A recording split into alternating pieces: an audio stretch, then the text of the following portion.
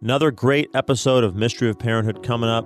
If you like what you hear, go to redsearadio.org, click on the donate button, and become a monthly sustaining member. Please support us. Thank you, and God bless.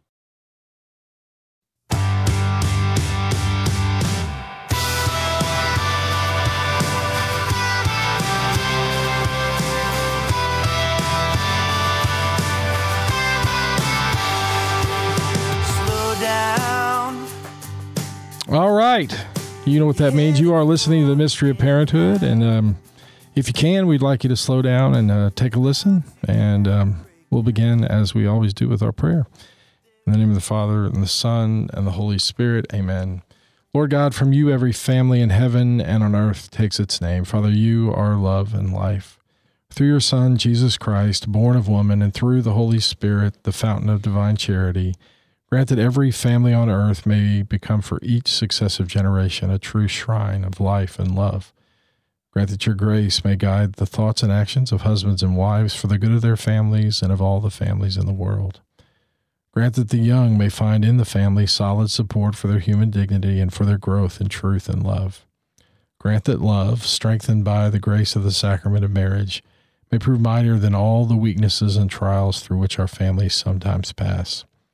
Through the intercession of the Holy Family of Nazareth, grant that the Church may fruitfully carry out her worldwide mission in the family and through the family. We ask this of you, who is life, truth, and love, with the Son and the Holy Spirit. Amen. Holy Family of Nazareth, pray for us. St. John Paul II, please pray for us. In the name of the Father, and the Son, and the Holy Spirit. Amen. All right, it's a new show. It's been 3 weeks, I guess. We've been... You know, it's summer. That's the way it goes. It's been too long. It's been too long. It's always fun to be here with you, Thaddeus. And thanks, Trey. Feeling is mutual. It was a great opportunity to bring some really great episodes from the past out of mothballs, as you might say, and offer them to the public. So that was wow. You know, that's a nice thing. Well, we've got a great back catalog, as they say. You know, there's a lot. I went back biz. and look. My son, one of my sons listens to it regularly. He's stealing all my your all material? My secrets, right? No, he's the one in college. Dad, I know you're telling me this, but you said the exact opposite on episode 35. So when I do listen to the show, which is not that frequently, but every once in a while it'll be on when I get in the car or something, and I'm always thinking, okay, if he's listening, what? So what you're saying, it sounds like could be characterized as maybe a parenting challenge. I guess so. And that's going to be our topic today, right? Well, yes, and we've got some of the most common challenges, and I don't think any of these, in looking at them, are something that the listeners or myself or you are going to be shocked to learn about. It's putting a name to it. Well, I guess we just found this in Secure Teen. I don't even know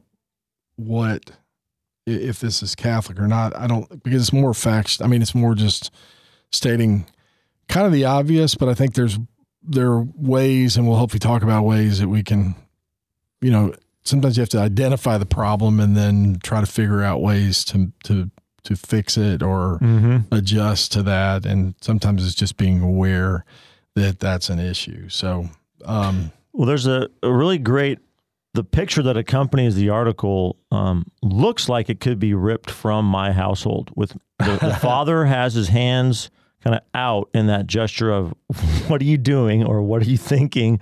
And the teenager kind of has one hand pointed up in the air with the finger sort of as he's about to say, so this is why so let me explain. I can explain. Yeah. And I think there have been a few scenes like that in my day. Just a few. Probably could count them on one hand. If I had 25 of them. But if you had a hand with 25 fingers. 25 fingers or 25 hands with 5 fingers, I don't know, over the years. But anyway, I thought it would be worthwhile to kind of go through that, because I do think that, and what this kind of the gist is things have changed in the last 20, 30 years from what had previously been the case. Different than what it was when I grew up, for sure. And I'm 57, so that would be probably 45 years ago when I was growing up. Most people I know, the dad worked, the mom was a homemaker, and now that's just generally not the case. But these would apply even back in the day of, not for at least the person who is not around, and maybe even the person who is, because I think no matter what, I think it's a human experience to fill up our time, and it's a matter of prioritizing what's important and the way to look at it. So, and how to make sure that the stuff is going on. I just know that I think I've heard the story that when they started working on computers and things like that they could automate things and make it easier, that it would, what that would lead to would be less time that somebody would have to work so that they would have more time. I think that was part of at least some of the sales pitches that I heard or remember hearing years ago. That's far from what's happened. It's just the level of productivity is just expected to be much higher, I think, as a result. But anyway, I thought we'd just go through these various things and then maybe talk about ways that we've attempted to deal with it and maybe get some ideas for you. And so here are the four. The four challenges listed in the article are scarcity of time, failure in imparting moral values, imbalanced life, and lack of emotional bonding. Four of the four most common parenting challenges, according to SecureTeen.com. Right. And I think you could throw in marriage, you could throw in lots of different things, but I mean, every one of these at some level convicts me a little bit, no matter what. I mean, all of these, but we can start with convicts you in the sense of convicts me like, I mean, I've dropped the ball on some of these. Yeah. You haven't done as good of a job as you could have done. In looking back, I mean, it's kind of almost too late now for me. I mean, when your youngest are 21, that ship has sailed. The ship has sailed. So anyway, try to encourage some of y'all that might have younger ones to do it. I've still got some of mine. Well, I've still got all of mine in the harbor, in the dock. Right. I got one back, but most of them are out. But so the first one, scarcity of time. It says, this is what the article says. One of the most imperative parenting challenges that many parents face today is the scarcity of time. So in a 24-hour day, you have to juggle a plethora of duties, completing office tasks, performing household duties, looking after kids, and of course, sparing some time for themselves, which becomes impossible most of the time. Let me jump in here too. Speaking of things being changed, also, probably a lot of our listeners would say COVID has changed a lot of this because so many more people are working remotely, working from home. Yeah, and I find that is so. They're now it's work in the midst of family or at the domicile, and that changes. And things. you would think I think naturally I would think, well, okay, that would improve things. But I tested positive for COVID a few months back. I had no symptoms, so or very limited symptoms. So I was just kind of going to work, but my work made me stay at home. So I'm working. Well, what I found is it's not the case always, because I found myself doing stuff up until like 7:00 at night because I wasn't paying attention to the clock because I was home and there wasn't anybody saying, Trey, we're about to set the alarm. Can you get out of here? I mean, they're those type of things. Stephanie wanted to say that to you, but no, I'm just she may have been happy I was up there. I don't know, but that's a good point, because I think that adds an extra layer of having to divide, because what it comes down to, I think, scarcity of time. There's only so many hours in a day. There's only so many minutes in a day, and so it is really easy I mean, at least in my life, to pack the day with lots of different things, and eventually, because I haven't planned, I'm reacting or responding or doing something that's kind of coming in, and then I'm trying to get back out, which is exactly what happened on that day, where there was a number of phone calls and something had happened, and I'm going back and forth, that we don't draw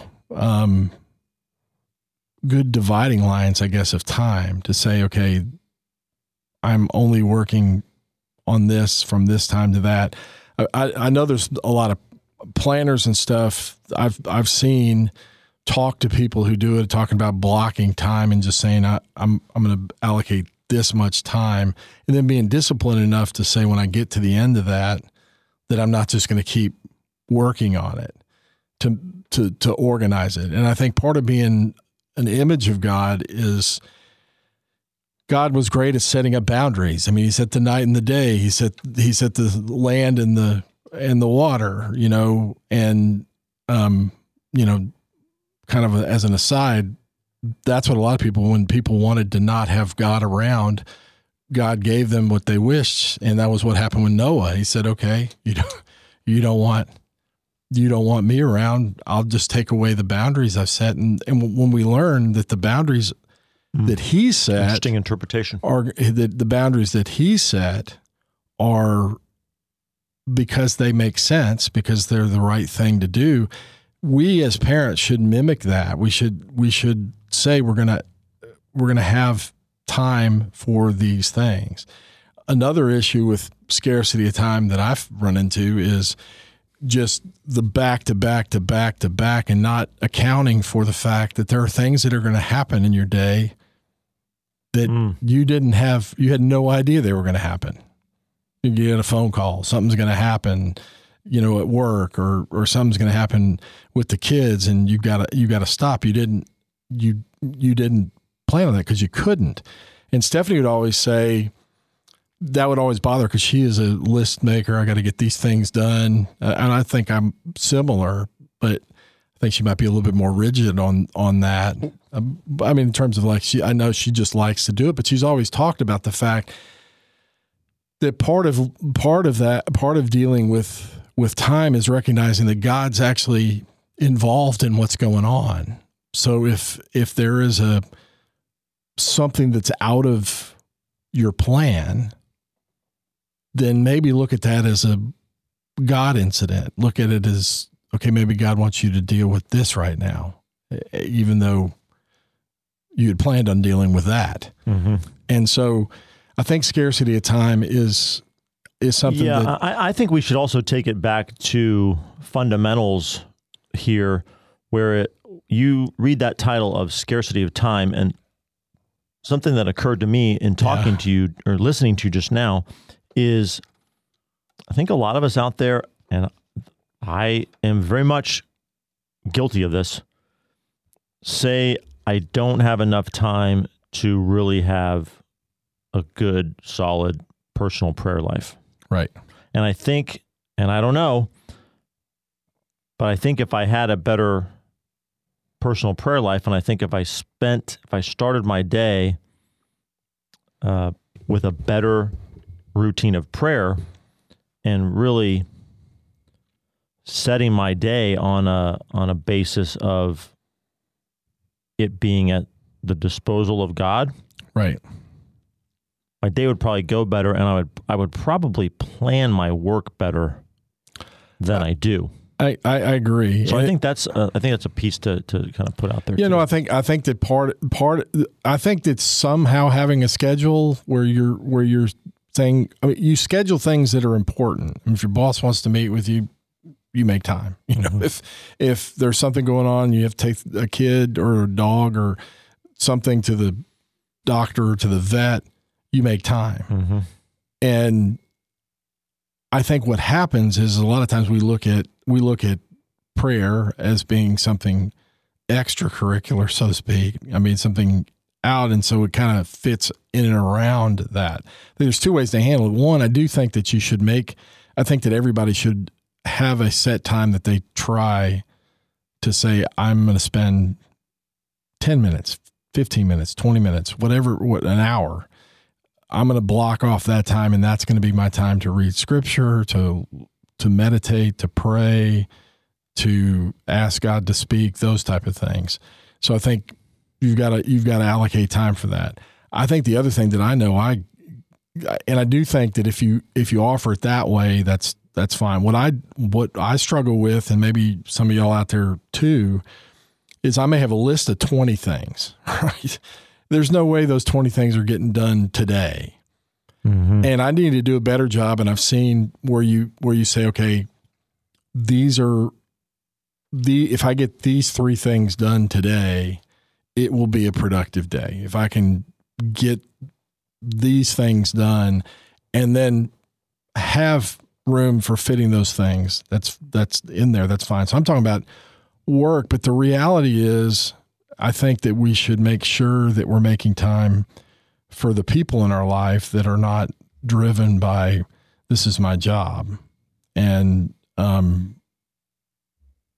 guess certain professions may lend themselves to more ability to do that. I can think of my dad.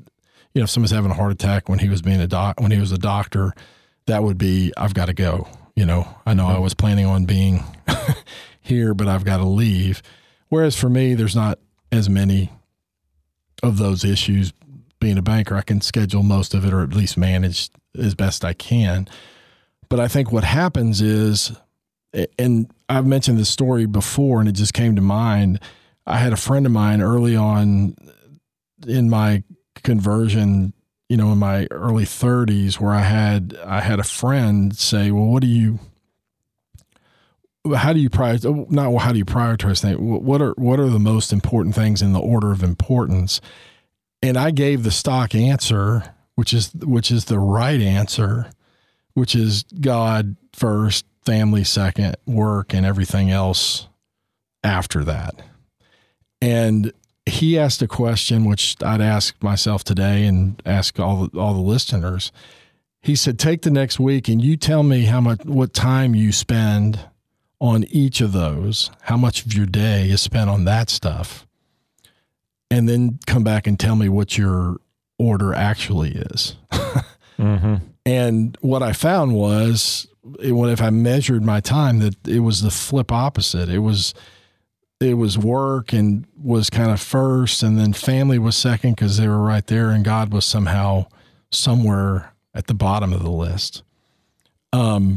By what I was choosing to do.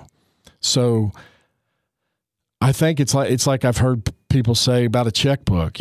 Look at your checkbook and what you're spending your money on, or look at your accounts, what you're spending your money on, and you pretty easily can figure out what is most important to you. I mean, we just had that recently in a reading, right? Where your treasure is, there your heart will be also. Mm-hmm. And I think it's the same thing with this. Scarcity of time is interesting. There's not a scarcity of time. I mean, in reality, there's not. I mean, time is set. We know in a day there's 24 hours. It's only 23, or it might be 20, or it's 28 on this day. I mean, it's 24 hours. So scarcity of time has more with how do we choose to allocate the time we spend? I mean, I just went to confession, and that was actually one of the things that Father Charlie said, pray for a better use of your time. Pray that you will have the wisdom, because guess what? Who's in control of using my time for the most part, other than those things that fall kind of out of the ordinary? I am. And so if I think something's important, then I need to make sure that that's put in my schedule.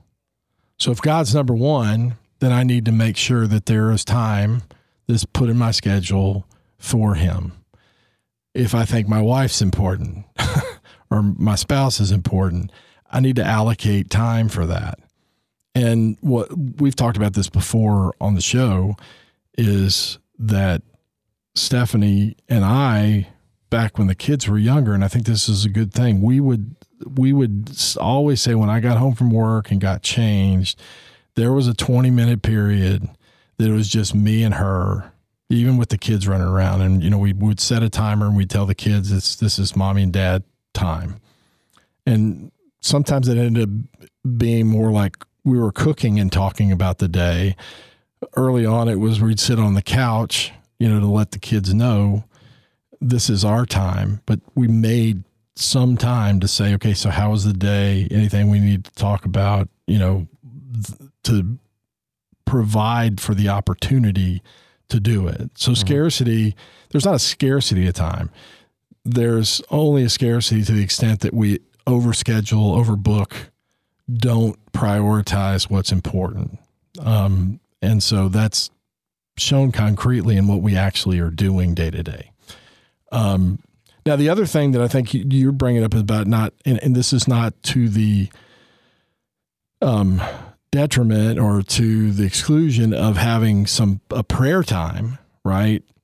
But the idea of a morning offering at a minimum, and then offering your day to the Lord, uniting it with what was accomplished on the cross by Christ, and is represented in every Mass, that we unite the day, that we don't know how it's going to go. We know what we'd like to accomplish, but we're going to unite the day to Christ and to his sacrifice. Then there's a way of making that the days of prayer. In fact, Stephanie, because that happened when the kids were younger, I remember, she would get up and start praying. Things would always work out the way she wanted. And she would just say, I get up and I never say amen, meaning my prayer, I'm not ending my prayer because I'm going to go do the laundry, or because I'm going to go change this baby's diaper, or because I've got to, make a bed or something like that. And so I think that's something that we need to do. And one of the things that I think is a great habit to get into is have some reminders, some things that make you during the day think of God. Stop and doing it. I did for a while where I would make my clock ding every hour, and I would stop for a moment. Thank you for this past hour. I want you, please, Lord, take this next hour, and I would go back to work. Right? Because what's prayer? St. Therese of Lisieux, it's just a simple glance towards heaven. Right. So to stop hourly for 15 seconds and say, Lord, thank you for letting me do what I've done. I need your help in the next hour. And unless you've got something for me, I'm going to go back to work. But I just want to acknowledge, I appreciate that. I think that's a good habit to get into.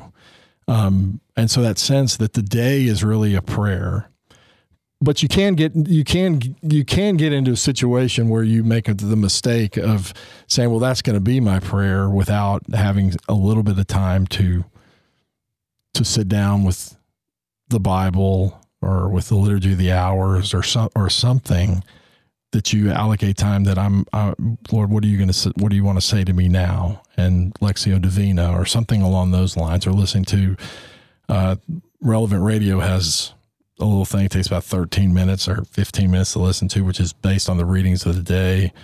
I forget what it's called, but if you go to Relevant Radio, it's at the top of the page that you can always go to it. And I find that those are usually pretty helpful, often very challenging. But if you have 15 minutes to do that, you could do that on the way to work if you wanted to. So I think it's a matter of making time, because I think scarcity technically is a misnomer, right? I mean, It's not, it's scarce because of what we fill the day with. And obviously most of us have to work 8 to 10 hours a day, or allocate that much time to that. And you add in, so meals is another thing. I think that, trying to have family meals together, at least one a day, maybe dinner, that gets harder as the kids get older. And so what we would do when they were in high school, and that is we'd sit down on a Sunday, and Stephanie would have her, gospel meeting, which was the acronym for Get on the Same Page People. And we'd sit down and do that and say, okay, what night are we going to have dinner together? And that was a non-negotiable. We're going to agree to it. There's nothing, you're going to look at your schedule, we're going to look at ours, and that's going to get on the schedule. And we're going to, from 6:30 to 7:30, that's what we're going to do. And so you've got to make time for what's important. If, God should be there, wife, time together with family. I think maybe a fourth thing, and I've just started trying to do this again, even with the older kids. It's a lot harder to schedule, but we used to do it, is making a time, particularly if you have a large family with the individual kids, where it's just you and mom or you and dad, even if it's just a walk, a 30-minute walk or something like that happens on a relatively regular basis. We did it. We tried to do it.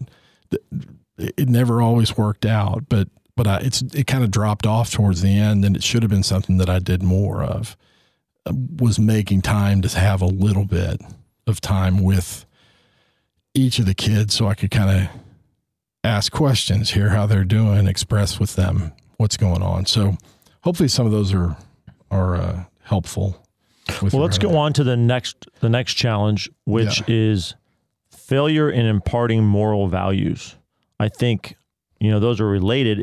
If parents don't feel like they have the time that they need to engage with their children, to spend time with their children, to develop lasting bonds and a relationship with them, well, that is going to impact the ability to impart their moral values. Right. And I think, obviously we're teachers of the faith, and the faith actually extends to morals, what's right and what's wrong. And so that should be one of the top things on our list, is to try to import moral values. The earlier you start that, the better. And again, one of the things that we've talked about before is it's not just teaching in terms of, it's not just, it is that, but it's not just that. Two things. One, we have to provide example of that. And how do we do that? If something comes up and we respond and make a decision, right or wrong, and to the extent you can share with them, you need to share those stories with your kids, right? Well, I made this decision because, and it maybe hurt, so that they can start to hear it. I mean, they start to recognize that, hey, this is not simple. We don't just do what everybody else does. We do what's the right thing, and that there is a right thing in many cases. So we gotta share those stories with them. And then I think the other thing is that we need to help it be integrated, not be just from on high saying this is morally what you should do. We need to be able to give the moral reason why.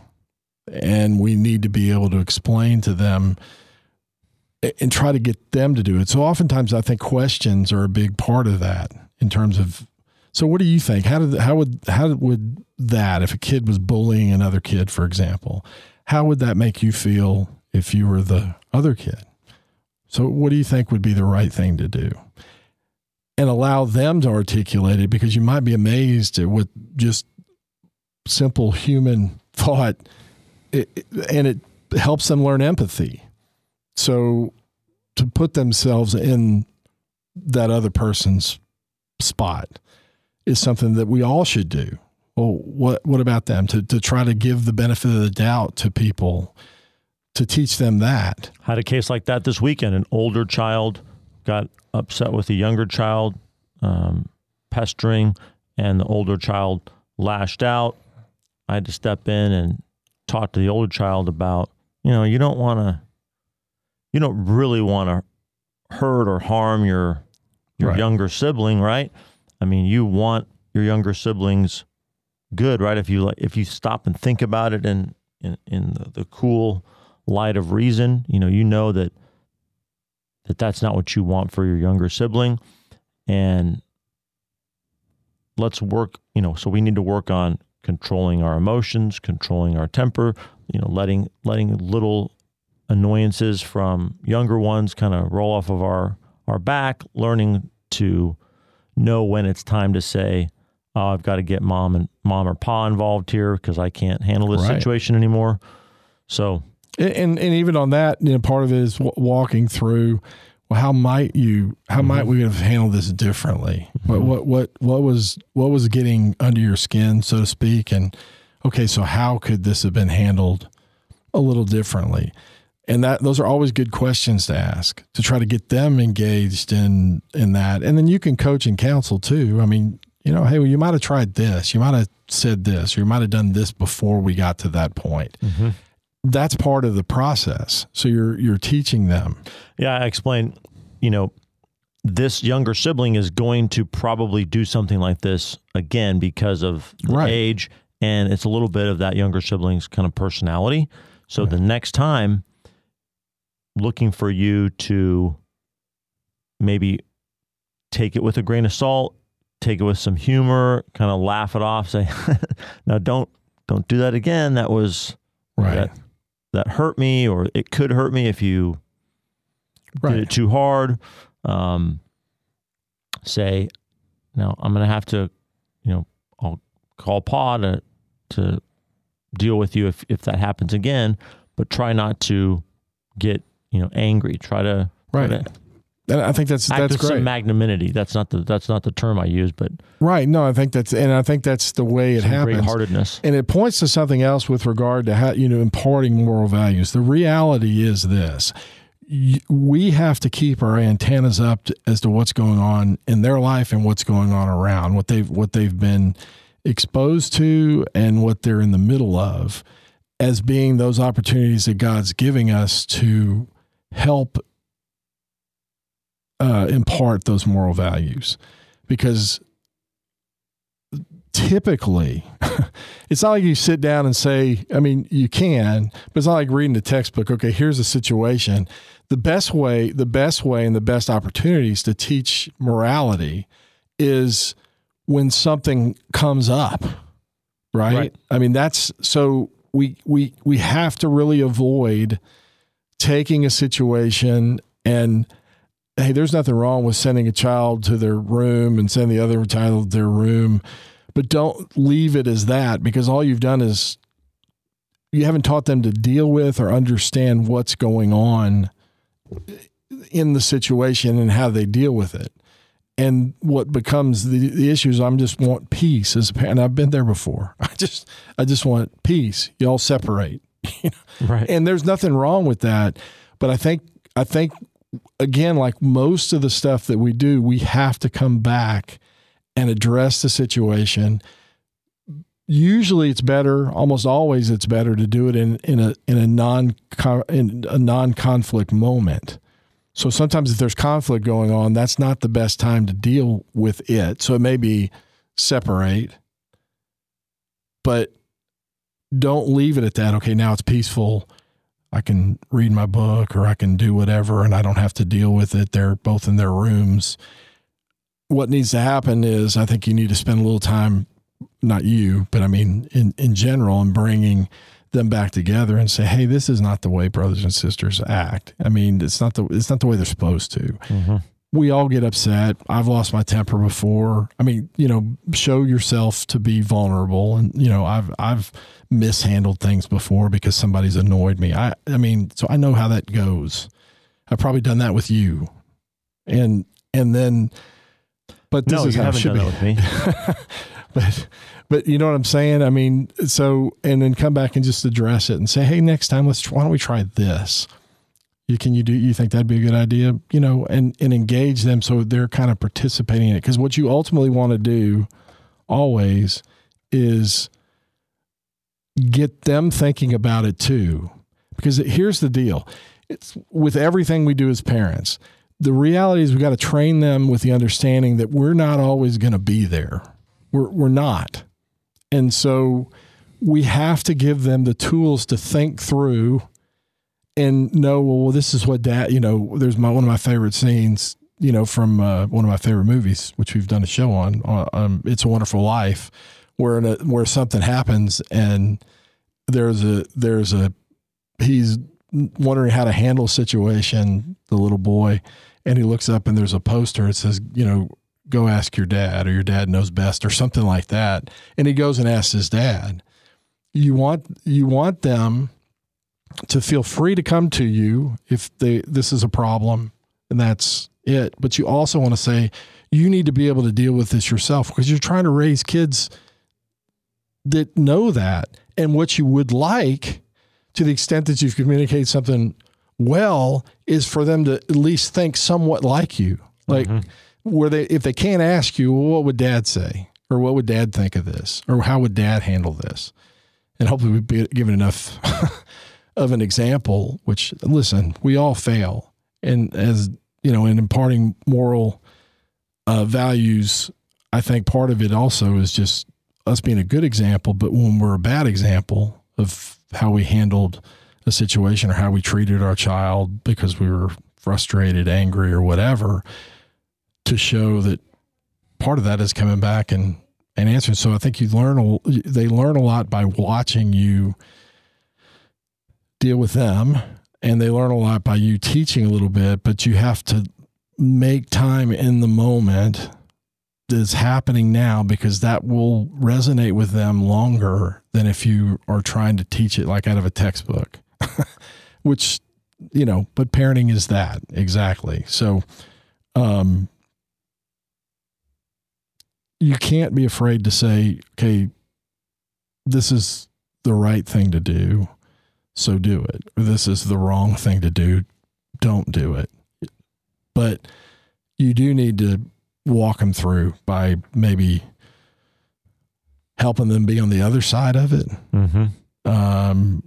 Asking them that question, how would you feel if you were the other person involved in this situation? How would you like to be handled if that were the case, to begin to build up that, and that we can say in lots of cases, something is right and something is wrong. I think we're at a point where we have an issue in this society that says, it's hard to call anything right or wrong. And we got to make sure that they know, okay, there's truth and there's lies and there's good and there's bad and there's better and there's best. To be able to kind of walk through that. So I think that's an important thing to do as well. So did you have any other? Yeah, I think that leads well into the next challenge, which is an imbalanced life.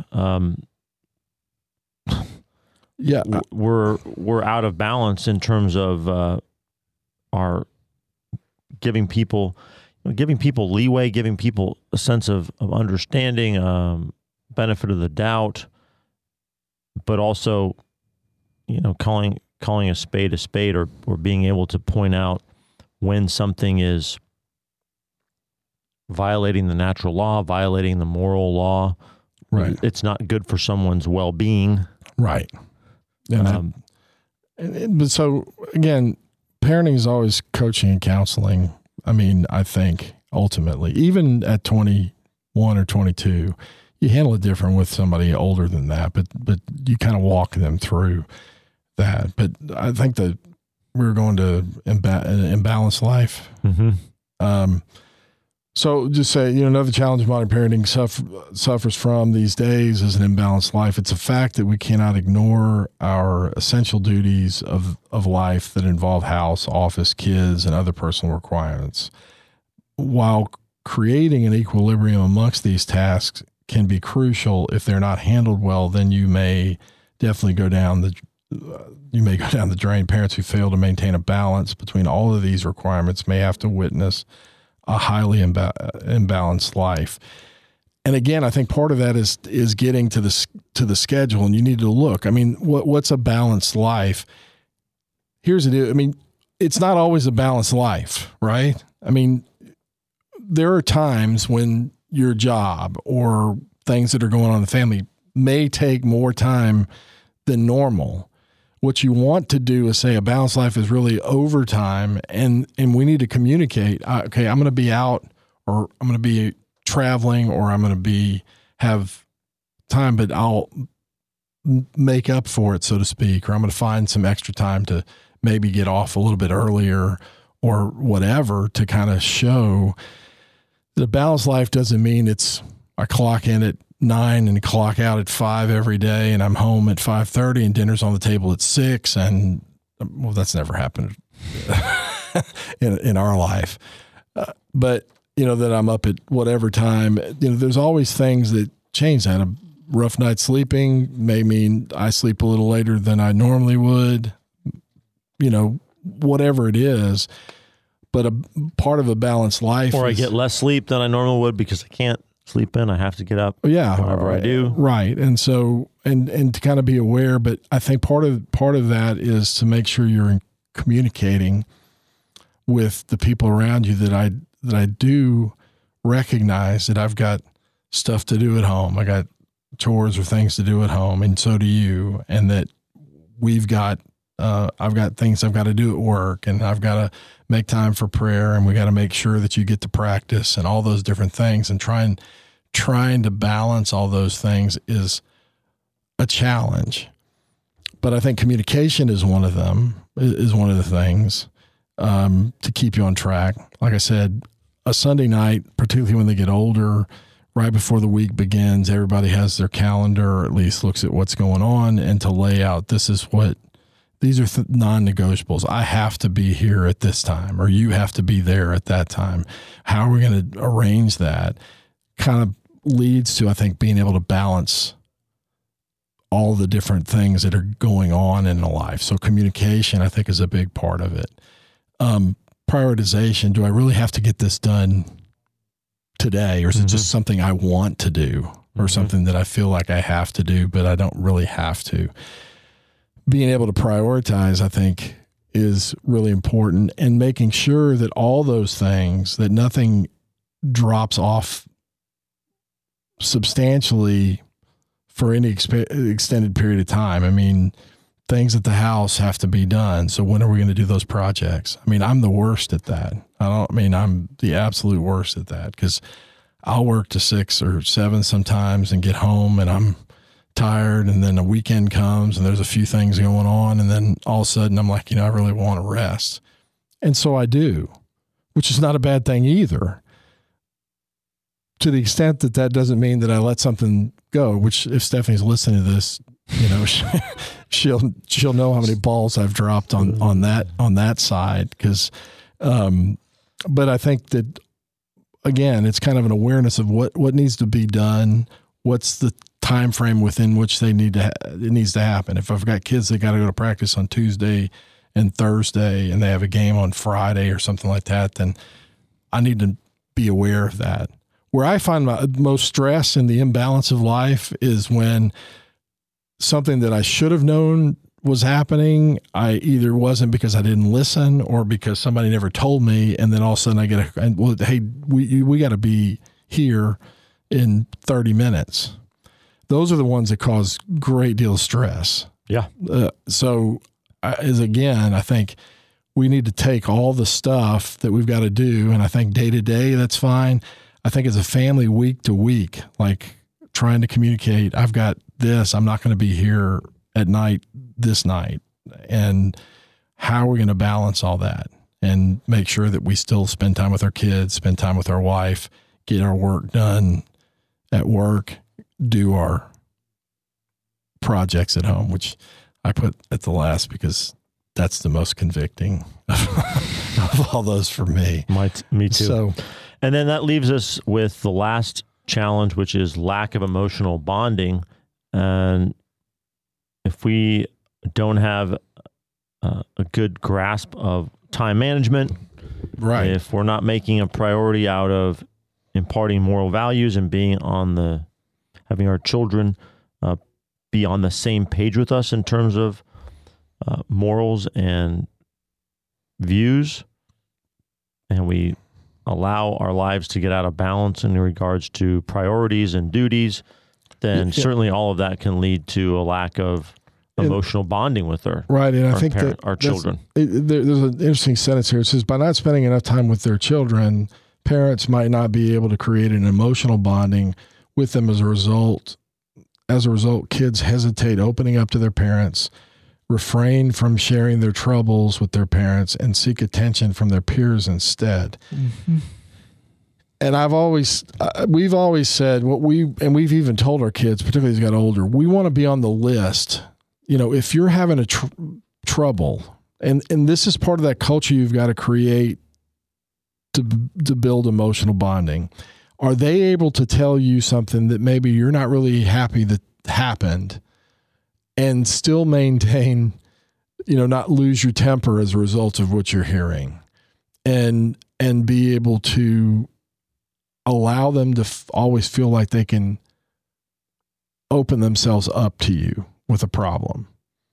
And I think that's absolutely critical to doing that. And part of that is not maybe going where you'd like to go initially.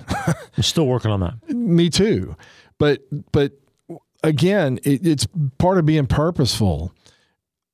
We've always said you want the heart of the child, right? Well, if you want the heart of the child, that's effectively the end of this emotional bonding, right? You want emotional bonding means that me and my son, me and my daughter, me and my wife feel comfortable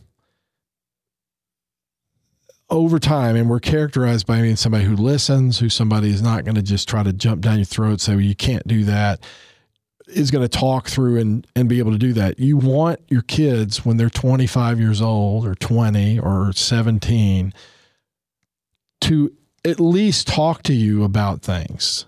And what I think happens is if we're characterized by it's always no, if we're characterized by they're not going to listen to me, they're just going to tell me what to do, they're not going to allow me to participate. And if it becomes not authoritative, but more autocratic, like I'm your dad, do what I tell you to do, which is not always a bad thing. But we can't be characterized by it, because what happens is, just think about it yourself. I mean, again, this is part of empathy. Put yourself on the other side of the equation. I already know what he's going to say, and I already know he's going to do this, and therefore there's no reason for me to go talk to him. I mean, I already know this is how he's going to respond. So sometimes you got to throw a curveball at them by responding in a way that they're not expecting you to. I mean, as I'm talking here, I'm thinking, and this is kind of part of the bonding. I was talking about God or whatever with one of my kids, and it, he kind of said something he thought was going to get a rise out of me. And he said, well, how do you know that God loves you and everything you believe is what the truth is? And I said, because I do. He thought I was going to jump back at him. And all I said was that really, you've got to get to where you believe that. You have to. And it totally caught him off guard. And so sometimes you got to throw them a little bit of a curveball that usually means I'm not going to respond harshly. I'm not going to respond in the way that they think. And it's always going to be how do I get to the heart of the child? Everything. So if you ask the fundamental catechism, what we've always said, Article 1, the founding principle is, and I think this is a good one, the most important thing we can have is that child's heart. The most important thing, that they know that they can come to us, that they trust us, that they can be vulnerable with us, that they can say they made a mistake, that all those type of things, because everything else doesn't matter if you don't have that. Because you might get a well-behaved kid. You might get a well-behaved kid from all external appearances that all they want to do is get away where they don't have to come ask. I mean, you want them to be concerned. Like, I want dad to know this, or I want mom to know this. So this is probably fundamental to that, but it does mention, and it's kind of an offshoot of all this. If you don't spend time with them, if you don't take the time when they're having a struggle, if you don't stop what you're doing and say, I see that you're upset about this, let's talk. Can you tell me what you're feeling? Why is that?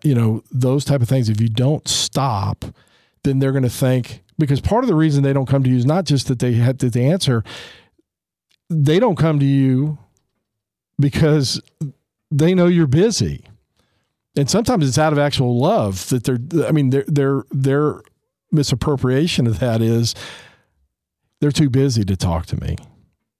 You sure as heck don't want that, which is why to this day, to the extent that I can, if any of my children call me, I'm going to almost immediately text them if I'm busy. Hey, I can't talk to you. Need me now. I mean, you want them to have a characterization of you that says, if I need mom and dad now, that they're going to stop what they're doing now. They don't take advantage of that.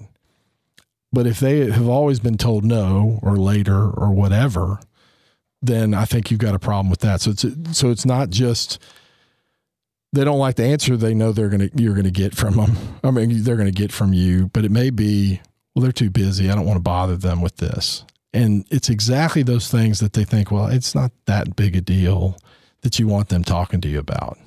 So having the child's heart is the antidote, or certainly it's the opposite of the lack of emotional bonding. It is. I mean, emotional bonding means that my heart is yours, child, wife, friend, and your heart is mine. And it's kind of beautiful. Right now we have the 6-year-old boy. He's in a stage where he kind of wants to share his whole life with you, because he's just constantly saying, let me show you this. Let me tell you about this. Can I show you this? Come look at this. Right. It's really beautiful. There's something beautiful there about. No, it is. And sometimes you got to figure out how to balance that. Yeah. But the bottom line is, make sure that they know you're available to them, particularly in moments of struggle, and that you're not going to respond negatively and lecture them, but actually join them in the problem. But anyway, let me see if I can do this. Only God can take the mystery out of parenthood. He's laughing right now. Only God can take the mystery out of parenthood. So pray, parent with a purpose, and prepare for God to amaze you. He will every time. Promise. Pray for us. We'll be praying for you. God bless, and we'll see you next week. Bye.